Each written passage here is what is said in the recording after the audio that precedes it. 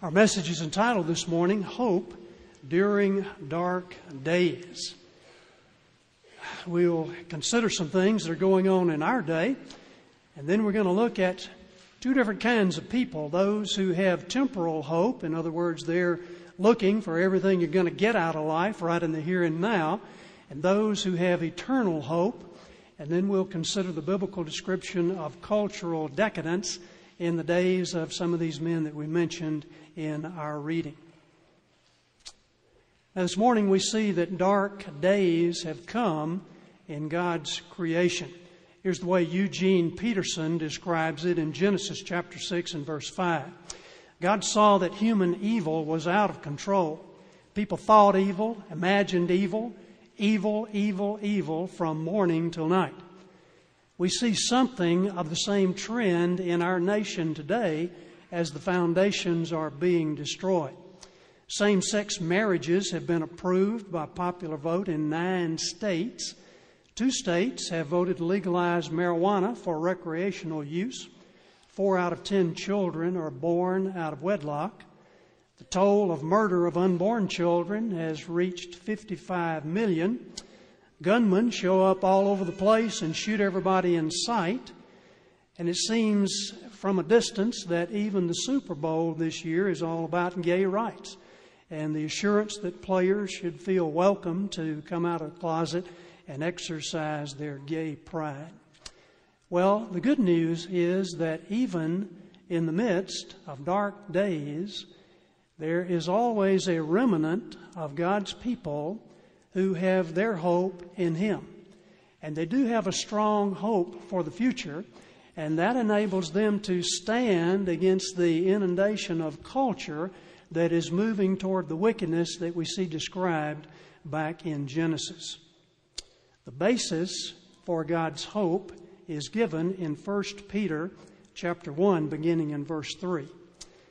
The rest of the good news is that God has a purpose for our lives as we face difficult times, whether individually or in our families or corporately as a nation. 1 Peter chapter 1 and verse 3. Praise be to the God and Father of our Lord Jesus Christ. In His great mercy, He has given us new birth into a living hope through the resurrection of Jesus Christ from the dead, and into an inheritance that can never perish, spoil, or fade, kept in heaven for you, who through faith are shielded by God's power until the coming of the salvation that is ready to be revealed in the last time. In this you greatly rejoice, though now for a little while you've had to suffer grief in all kinds of trials. These have come so that your faith, which is of greater worth than gold, may be proved genuine and may result in praise, glory, and honor when Jesus Christ is revealed, the gold which perishes. Though you have not seen Him, you love Him. And even though you do not see Him now, you believe in Him and are filled with an inexpressible and glorious joy, for you are receiving the goal of your faith, the salvation of your souls. So we see that God has a purpose in trials. It's like the goldsmith who puts that gold in the refiner's fire and turns up the heat and burns off the impurities so he gets down to the pure product. And that's what God wants to do for us. And as we face challenging times and we face them with faith, that's exactly what happens in our lives. Now back to Genesis and the dark days in God's creation. The first verse of chapter 5 in Genesis designates one of the major divisions in the book. This is the book of the generations of Adam. In the day that God created man, in the likeness of God made He him. Instead of this is the account that we see in Genesis 2:4, we now have this is the book of the account.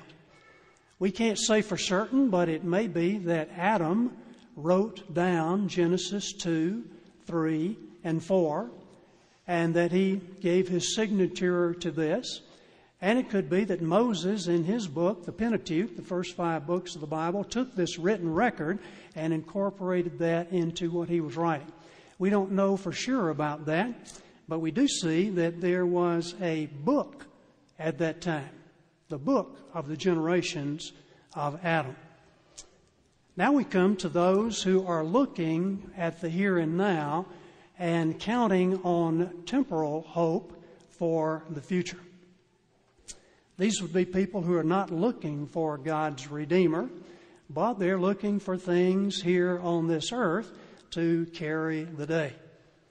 In the last lesson, we saw some of the earthly accomplishments of the descendants of Cain.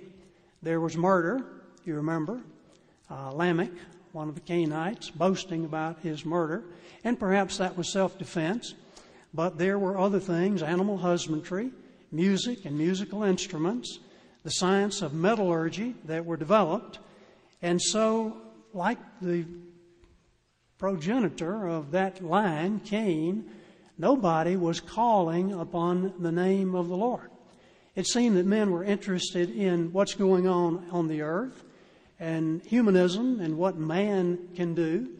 Now, there's nothing wrong with inventing things and making life better, but when God is left out of that, it's coming to a bad end, as we will see.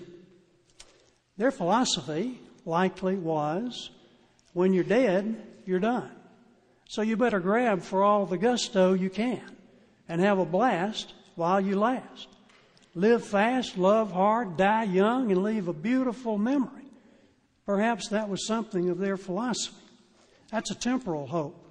I don't know about the die young part. That might be a modern twist, because those guys before the flood seemed to live forever. 969 years for Methuselah. That's almost a millennium. You could see where death is merciful in a sense.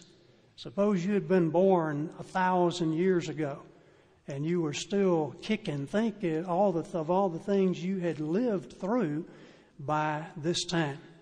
Now that brings the question, why did people live so long before the flood? We don't know the answer to that, but we might surmise that sin had not yet taken its toll on the bodies of mankind. It seemed that the earth was more suited to long life before the flood than after. And it may have been that God just supernaturally preserved men so that they could be fruitful and multiply and replenish the earth as He told them to do back in the first chapter of Genesis and verse 28. This kind of temporal worldview is prevalent today in our culture, in government, in the lives of individuals. We are inundated with the imperative of the here and now. And no one thinks much about tomorrow or the compound interest on the debt that's going to be due tomorrow. We're just living for today. Now, we're warned against that kind of hope in Scripture. And we want to take a moment to pay attention to God's warning in Matthew 6. He says, "Do not store up for yourselves treasures on earth, where moth and rust destroy and where thieves break through and steal. But store up for yourselves treasures in heaven, where moth and rust do not destroy and where thieves do not break in and steal. For where your treasure is, that is where your heart will be also." Now you see, you can have great wealth. Abraham did. Joseph of Arimathea in the New Testament did. But if you're married up to your money, as was the case of Zacchaeus before he was converted, then that's going to bring some serious problems for you. Look at what Jesus said in Luke 12. Then Jesus said to them, "Watch out, be on your guard against all kinds of greed.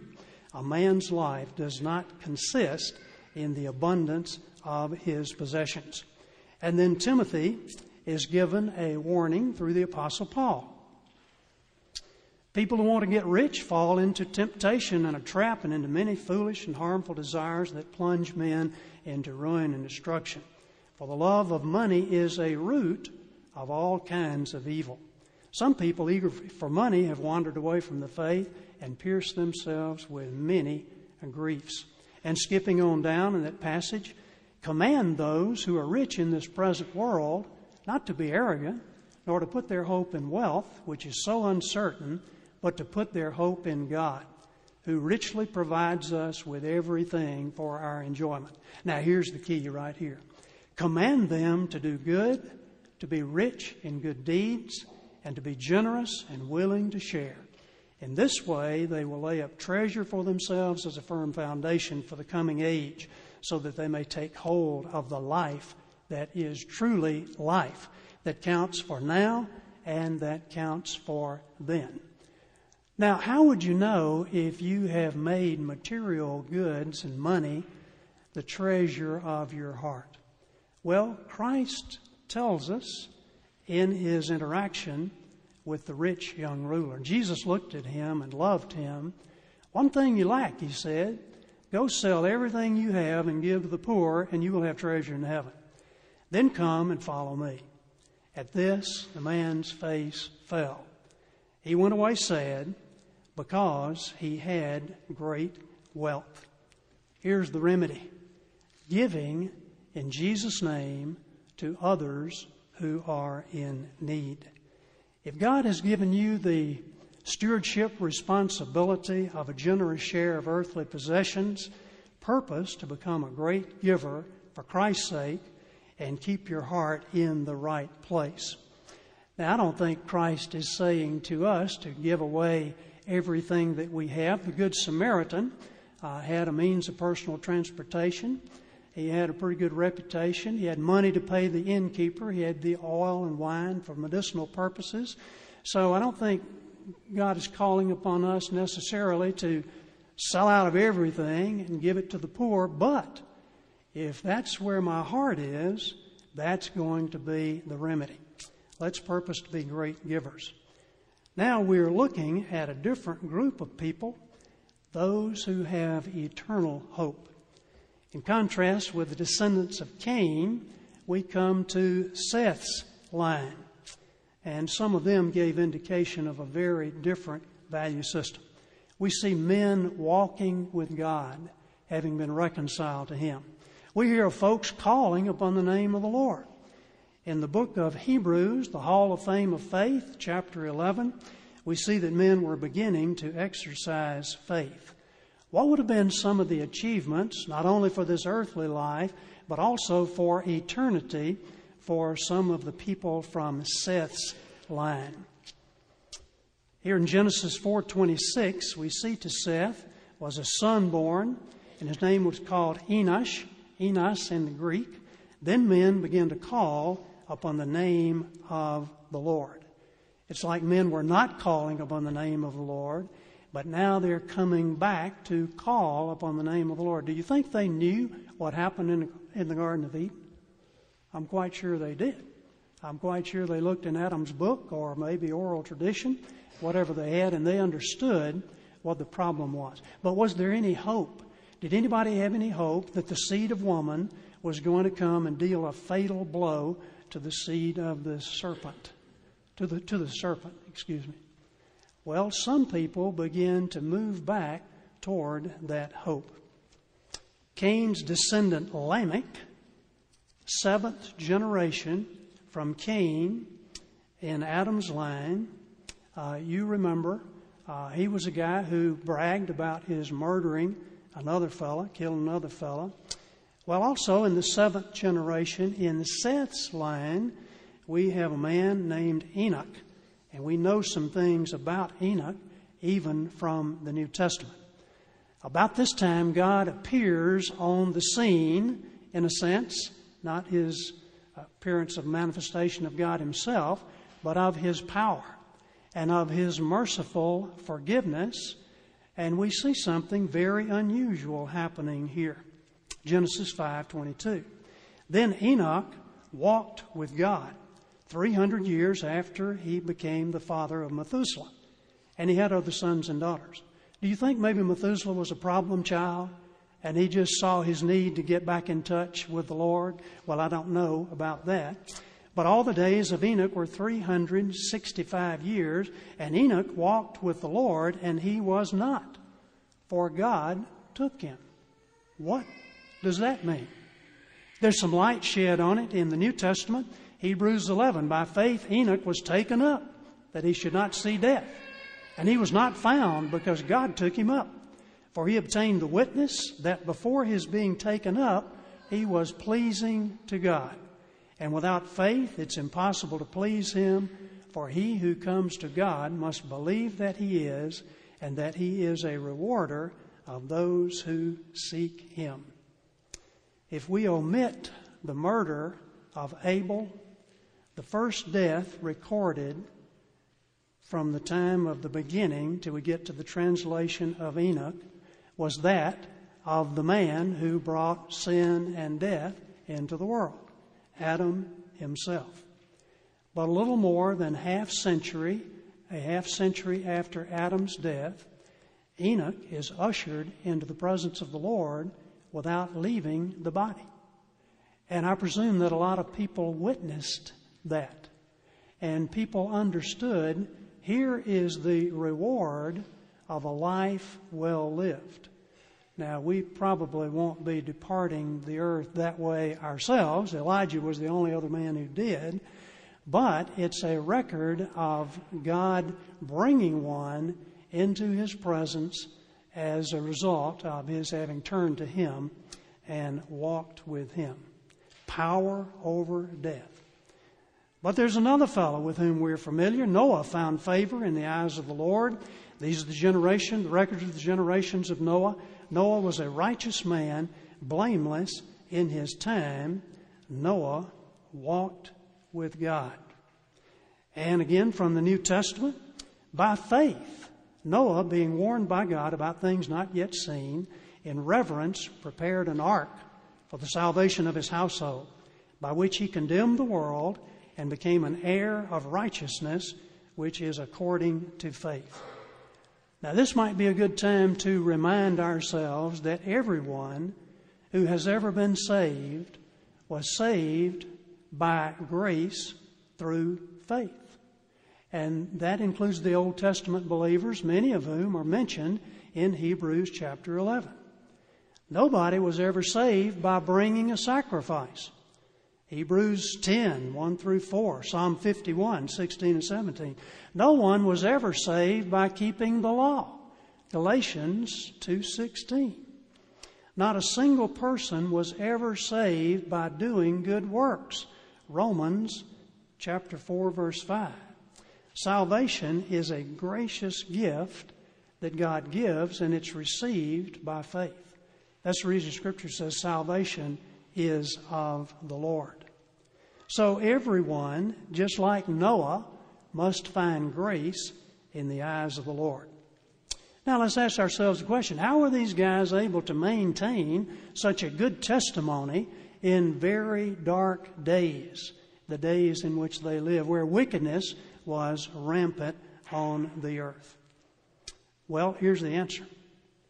Faith is the substance of things hoped for and the evidence of things not seen. For by it the elders obtained a good testimony. They were convinced of things that would happen in the future when they couldn't see how. Can you imagine how the universe is going to be destroyed by fire? That's hard for me to imagine, but that is what's coming, according to the Scripture. Can you imagine just being caught up together in the clouds with Him to meet the Lord in the air?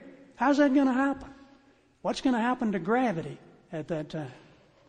Well, it's not going to be gravity. It's going to be those who have put their faith and trust in God. Something is going to be happening to them.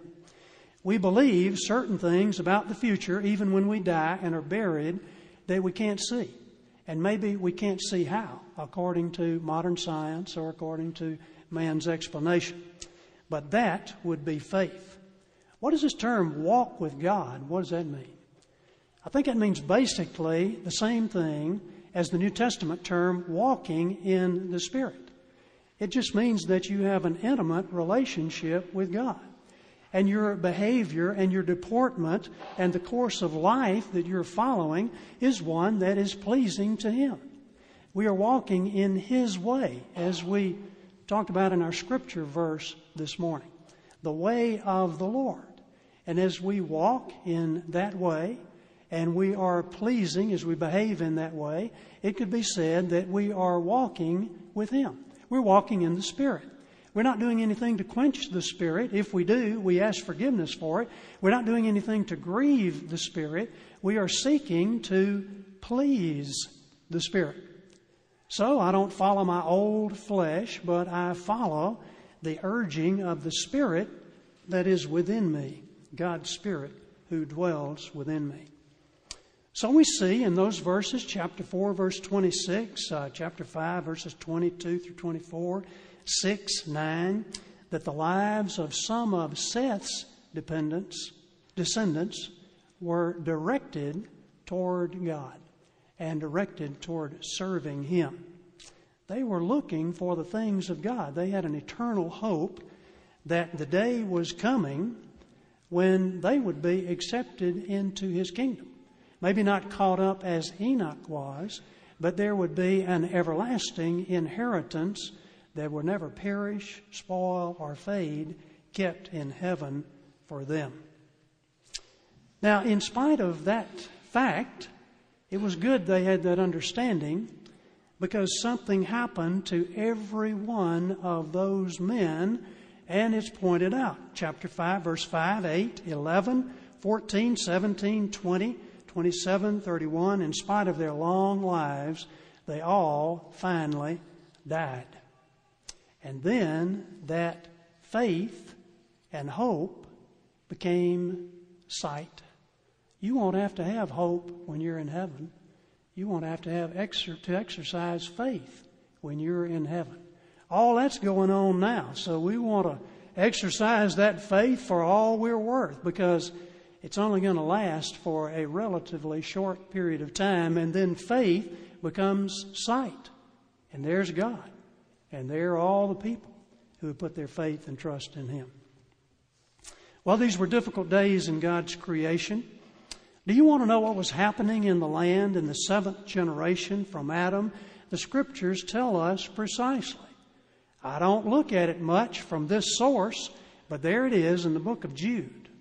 And about these also, Enoch, in the seventh generation from Adam, that's our Enoch we're talking about, prophesied, saying, Behold, the Lord comes, or is coming, with many thousands of His holy ones to execute judgment upon all, and to convict all the ungodly of all their ungodly deeds, which they have done in an ungodly way, and of all the harsh things which ungodly sinners have spoken against Him. What do you think's going on in this day? Could you guess ungodliness? That's what it looks like. He's just hammering away at these guys because the intentions of their heart now are only wicked continually. Evil, evil, evil, morning to night. I don't know here if he's talking about the flood or about the fire, but there is more. What began to happen on the earth about the time of the birth of Noah's 3 sons? Men began to multiply on the land, and daughters were born to them. Well, hallelujah. What did some of the sons of God then do? Look in your Bible in Genesis 6 and verse 2. They began to marry some of the daughters of men. The sons of God saw that the daughters of men were beautiful. Some translations say fair, others say attractive, but the Hebrew word really means beautiful, and they took wives for themselves, whomever they chose. What's going on here? The Nephilim were on the earth in those days, and also afterward, when the sons of God came into the daughters of men, and they bore children to them. Those were the mighty men who were of old, men of renown. Now, we learned in Bible study this week, and by the way, I was encouraged. We had almost 100 people in Bible study this past week down at the Clarks and at our house on Tuesday night, and we would invite you to come to the Willings this coming Thursday night or at our house on Tuesday night. But here's what we learned. We learned that every passage has one intended meaning, but many applications. Now, I can assure you there are great differences of opinion with regard to the meaning of this passage. Some say it's an invasion of fallen angels who cohabited with human women and produced a race of giants. That sounds kind of like the ancient astronauts, doesn't it? von Daniken's Chariots of the Gods. Well, it's an interesting theory, but it does have some problems, not the least of which is the union of these spirit beings with flesh and blood humans. If such unions did occur, how could there be offspring? And why would they be giants? And how did these giants survive the flood? Because the Nephilim, the fallen ones, were still around when Joshua was conquering the Promised Land. Did more fallen angels come down and cohabit with human women? Then another view says that these were demonically controlled men and women who became giants and powerful tyrants ruling the earth, the Nephilim. I think I would agree with a much more simple explanation. The sons of God, the godly line of Seth, began to intermarry with the daughters of men, the ungodly line of Cain. They were enticed to mix with these daughters and thereby compromise their faith and devotion to God. And so in God's eyes, they were the fallen ones. But men saw them, just like today, as mighty leaders, men of renown. It didn't matter about anybody's commitment to the Lord. It's just what they were able to accomplish in this life. Warren Wiersbe reminds us that the same temptation is looking right down the barrel at us today. Be friendly with the world, James 4:4. Love the world, 1 John 2:15 through 17. Be conformed to the world rather than be separated from the world, Romans 12:2. 2 Corinthians 6:14. Of course, this could lead to being condemned with the world, 1 Corinthians chapter 11 and verse 32. Lot was a man who experienced this danger as he decided to set his tents over near Sodom. And you know what happened to his family. And then he escaped, but it was a rough day. So much for the one intended meaning. I'm not certain exactly which it would be. I have my ideas. But I can tell you precisely what the application is, and that would be wrongful marriage. Wrongful marriage. One of Satan's most successful devices is compromise. Young people, don't let the enemy try to fool you by saying what he did to Eve, that you're missing out on something. God is withholding something good for you. It's a privilege to be separated from sin and to be in fellowship with God. I don't care what you might be missing, what event or what party. That is a great privilege. Don't let the enemy tell you that you're missing out on something without which life is going to be complete. Think of the times in Scripture, life is going to be incomplete. Think of the times in Scripture when the enemy caused God's people to compromise. In Moab, in the days of Balaam and his talking donkey, you remember. And then when the Israelites conquered the land of Canaan and they were going in, Joshua's generation died and the new generation didn't know the Lord or the things that He had done for them, and they got caught up with intermarrying into the Canaanite tribes. Later, the prophets warned Israel, don't intermarry with these idolatrous pagans, but their warning went unheeded. And the nation experienced a real beatdown at the hands of the enemies because they didn't listen to God. Many suffered, including Solomon, whose foreign wives turned his heart away after other gods, and he built pagan altars in Jerusalem. Can you imagine such a thing? Well, God warns against wrongful marriage in Scripture. 2 Corinthians 6:14. Do not be bound together with unbelievers. For what partnership have righteousness and lawlessness? Or what fellowship have light and darkness? I can tell you this, young people. There are a lot of believers you don't want to be bound up with. You better get to know somebody pretty well before you're thinking about marriage. You better get to know their family pretty well before you get a case of the got-to-haves and you get the romance engine, the emotional engines all revved up, because by that time you won't care about the answers to the important questions. If this guy or this girl, if they don't want to answer the questions, you better run for the hills, because you need to know a lot about the person to whom you will invest the rest of your life. This is a big thing. And they may be believers, but there are a lot of things to know about believers. Now, what were the criteria of these sons of God in their selection for a wife?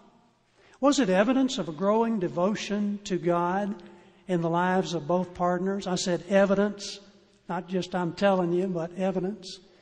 Could it have been clearly defined goals regarding life purpose? What about freedom from moral impurity, perhaps? Maybe commitment to a godly solution to problems as they arise? No, none of that. It was body chemistry. Unfortunately, the face and the figure, just like it is today. The same thing.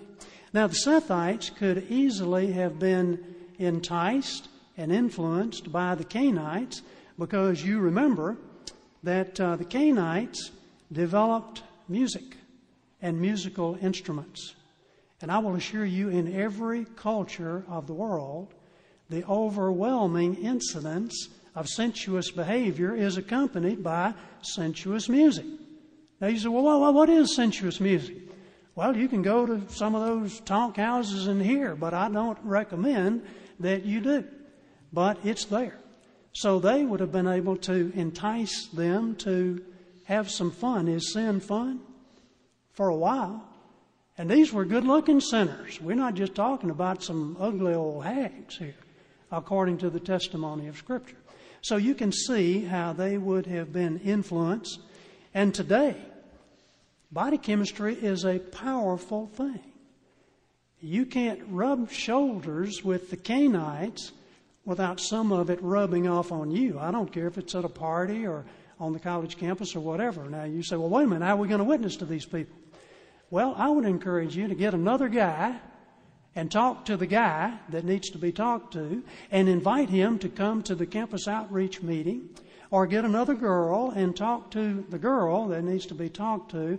I'm not saying that we don't witness to people. I'm saying when you go to the party, you're probably not going to find anybody interested in hearing what you have to say. Oh, y'all shouldn't be touching each other like that. You need to repent and give your life to Jesus. At the party, I don't think they're going to be too interested in that. So we see what's happening back in that day. Why do people get married today? Well, here is an authoritative answer to that. This is Norman Wright, Premarital Counseling, a guidebook for the counselor. He says it's romance. Romance is the reason. Chemistry before ministry, you might say. This guy's going to minister to me the rest of my life. You better check out to see how he's been ministering in the past 5 years to his mother or to whomever God has placed him with. Well, here's the problem with the romance fallacy. First, now, let me say this. I'm all for romance. Romance is a good thing. But you better be sure it's with the right person at the right time before you get it revved up, or it's leading to a bad end. Romance results in such distortions of personality that after marriage, two people can never fulfill the roles they expect of each other.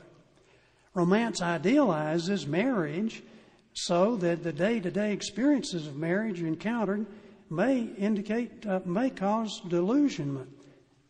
Third, the romance complex is so short-sighted that the premarital relationship is conducted almost entirely on the emotional level.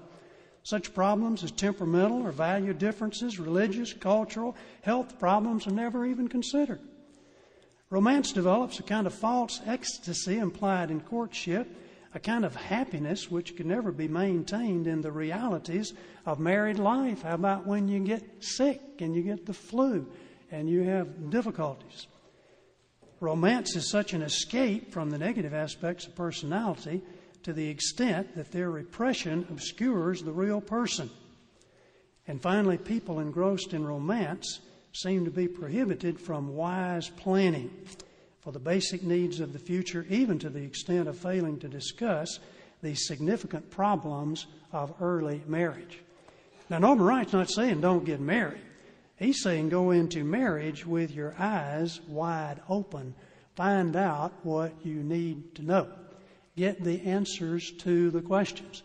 Even questions that you might be embarrassed or feel awkward to ask, let your dad ask those questions, or your mom, or a marriage counselor. Well, these guys weren't getting any counsel. They were just doing what they wanted to do based on outward appearance. The Bible is really true, isn't it? Man looks at the outward appearance. God looks at the heart. Well, what should have been the basis for their choice? Deuteronomy 7, Proverbs 31, 2 Corinthians 6, Revelation 4:11. Godly women who bring God glory, honor, and respect, serving Him and rearing godly offspring. We could talk about that a long time, but there's this summary. God looked at all this debauchery and He was sorry that He had made man. It's another anthropomorphism. God is described in terms of human language. God's not sitting there on the throne saying, why did I do that? I made a bad mistake when I created those people. No, He just puts it in terms that we can understand. He was grieved in His heart. I wonder what He's saying about America, what He's thinking about America today. Well, we could ask, what is the root cause of the men's lack of good judgment? And it would be what's going on in the heart, the continual evil thoughts. And so in chapter 6, verse 3, God says, I'm done. That's it. I'm giving you people 120 years to get this thing turned around, and that's it. Bring in the gopher wood, boys. And the rest of you guys get your high water britches on, because it's coming. And we see that it did come. So we'll be talking about the flood in our future lessons. Now, sometimes in dark days, we're kind of like Elijah. Do you remember Mount Carmel? It was a great victory for God, fire coming down out of heaven for God's cause, and all the prophets of Baal are slaughtered. And then Jezebel puts out a contract on Elijah, and he's running for his life up in the wilderness. And Elijah says, I've been working my heart out for God. And the people of Israel have abandoned His covenant. They've destroyed His places of worship. They've murdered the prophets. And I'm the only one left, and now they're trying to kill me. And God says, I have 7,000 who have not bowed the knee to Baal. So if you get discouraged and it looks like the work is failing, just remember Enoch and Noah, what they must have faced in their day, the ridicule, the harassment that they must have faced. Well, in closing, what about you this morning? Are you experiencing some heavy tribulation in your life? These guys did, but they saw that God was faithful in the midst of a crooked and perverse generation. No matter how dark the days, how bad the news, we have that confident expectation of an inheritance that will never perish, spoil, or fade, kept in heaven from you. And we're experiencing right now this faith, this new birth into a living hope. Ask for your faith to be shielded by God's power until the coming of the salvation that's ready to be revealed in the last time. One day, the righteous judge is going to set everything straight on this earth. It may not be on Sunday afternoon, but one day it is coming. In the meantime, you need hope. What builds hope? And I want to close with this passage. Here's what builds hope. Excuse me, one more passage. Keep in mind, the Lord is not restrained to save by many or by few. You may feel like you're the last one on your block or the last one in your workplace, but that's okay. God can work through you. Romans chapter 5, here it is. Therefore, since we have been justified through faith, we have peace with God through our Lord Jesus Christ, through whom also we have gained access by faith into this grace in which we now stand. And we rejoice in the hope of the glory of God. Not only so, but we also rejoice in our sufferings, Did you get that part? We rejoice in our sufferings. Why? Because we know that suffering produces perseverance. And perseverance, character. And character, hope. And hope does not disappoint us, because God has poured out His love into our hearts by the Holy Spirit whom He has given us.